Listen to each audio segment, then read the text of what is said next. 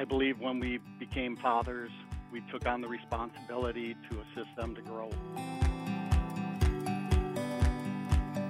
In this episode, you'll hear Scott, a technical lead for healthcare technology management, and Alan, a health systems engineer, share their journey of fatherhood. I had always known that I wanted to be a father, but we were having some hard times trying to get pregnant and decided to adopt. We started looking at pictures of children, and finally I saw this young boy from South Korea. At the time, he was 9 months old.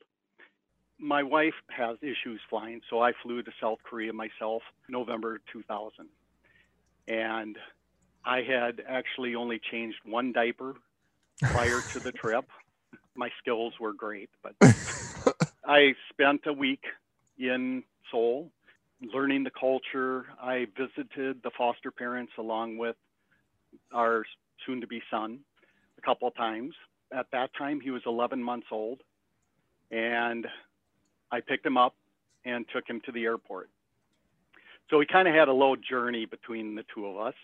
It's a 17-hour trip. He only took 2 half-hour naps, and he never complained.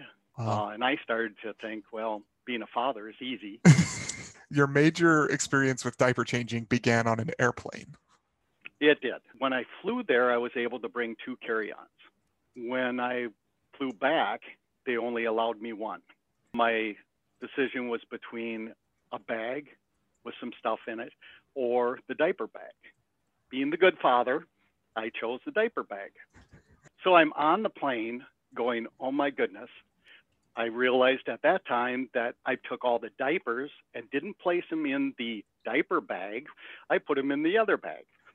So a 17-hour trip back, I had no diapers. And so I started to panic. There were other adoptive parents there, so I started talking to them, and they were nice enough to give me a couple. Then we adopted a girl, went through the same process. In 2003, April, I flew to Seoul again.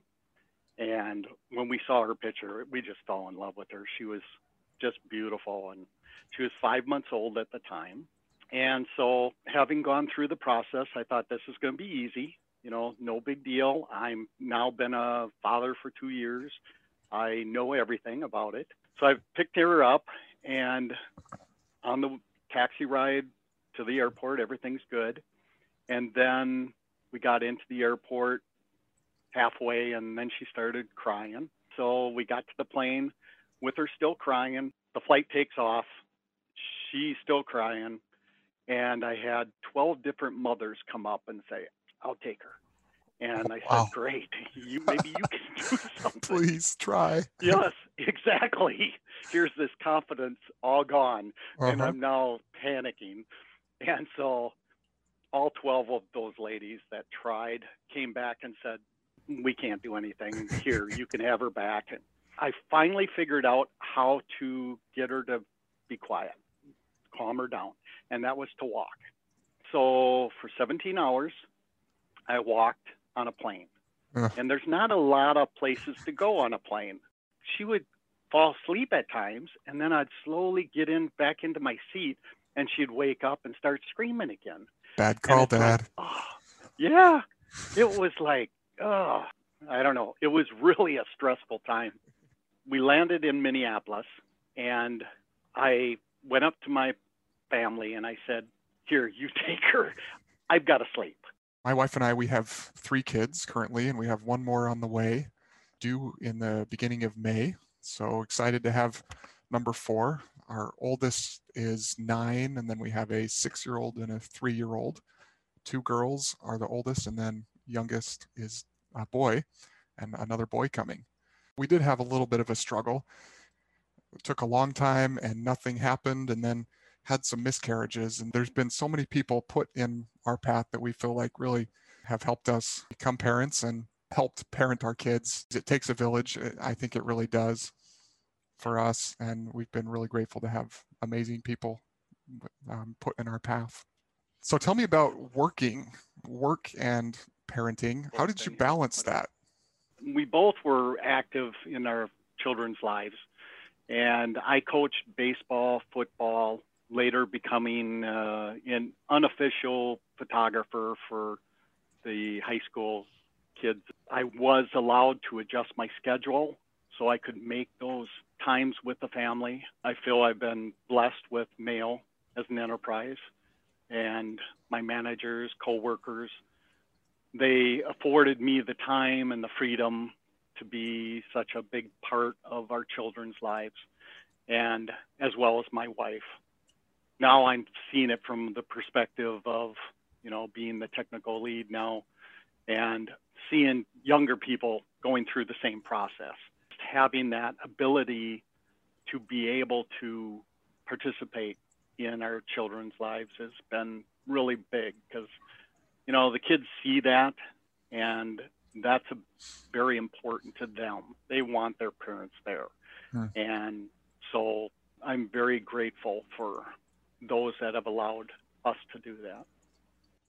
Neat. And you and your wife, if you're both working full time, I'm sure there were times where, you know what, I'm not going to be home tonight, or I'm going to be late. What about you? Oh, I'm going to be late too. Tell me how you and your wife worked through those home duties together. Grandma and Grandpa were able to help out when we couldn't make it. And then we had friends that would help. And like you said, the village. It's important to have others in your lives. It makes life easier for you, and it's better for them to experience other people in the social network. To do it by ourselves, it would have been extremely difficult, but we both worked together. My wife, I have to give as much credit as possible to her. She is a harder worker than me. She doesn't have a full-time paying job. She's our full-time wife and mom. I take a break from 8 to 5 every day, and she's just full-time from 6 a.m. to whatever time. When we were first married, we thought we'd like to have that situation where I work and she is with the kids during the day, and it's worked out really well. So I really appreciate what she does in keeping the house sane. I've recently transitioned from working on site to working at home. It's turned out really well. It's been almost a year now and kind of getting used to it.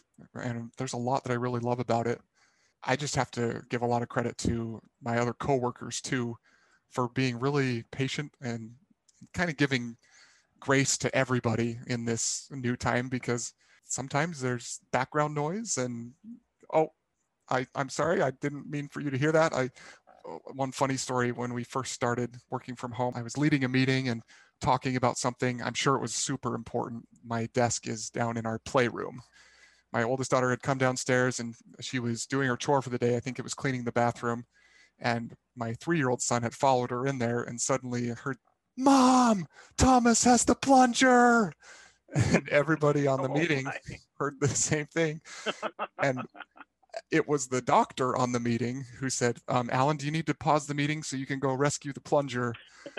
Everybody laughed. It was a great moment, but it really meant a lot to me that it was the doctor on the meeting who understood that, hey, we're in a new situation. Things are going to happen that are a little bit funny.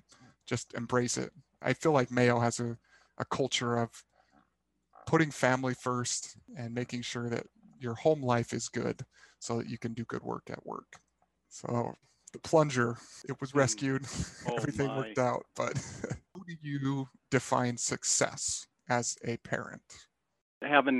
Seeing your children grow and become caring, intelligent individuals that can contribute in a positive way to society, that's just incredible, that feeling. Yeah. Mm-hmm. The stages of growth, seeing your children change through their accomplishments.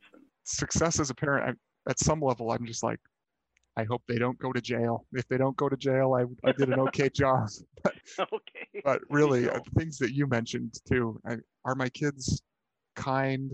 Are they willing to help other people? That's really what we would like our kids to grow up to be. And being smart and being successful, those I can take them or leave them, but are they nice people and do they treat others well? I learn from my kids so much more than probably they learn from me. Sure.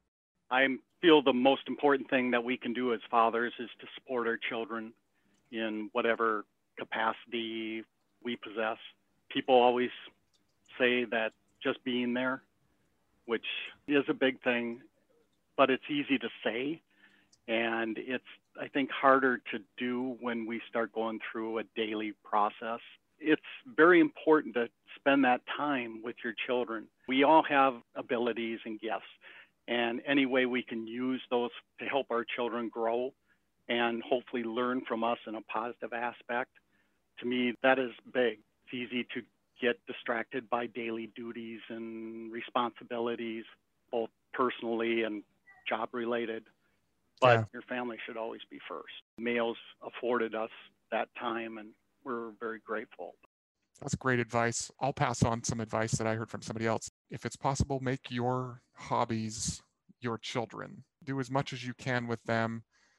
Or if you have other hobbies, include them. The time is going to be pretty short, and you'll look back and they'll be out of the house, and any time that you spent with them will be worth it. If you're a dad, just focusing on being a good example, acting the way that you would like them to act, I think has been the best advice that I've received. Dad jokes. What does a nosy pepper do? It gets a jalapeno business. Ah, there we go. If nobody laughs, you know it's a good dad joke. What has your journey been to parenthood? Share in the comments below or with a colleague.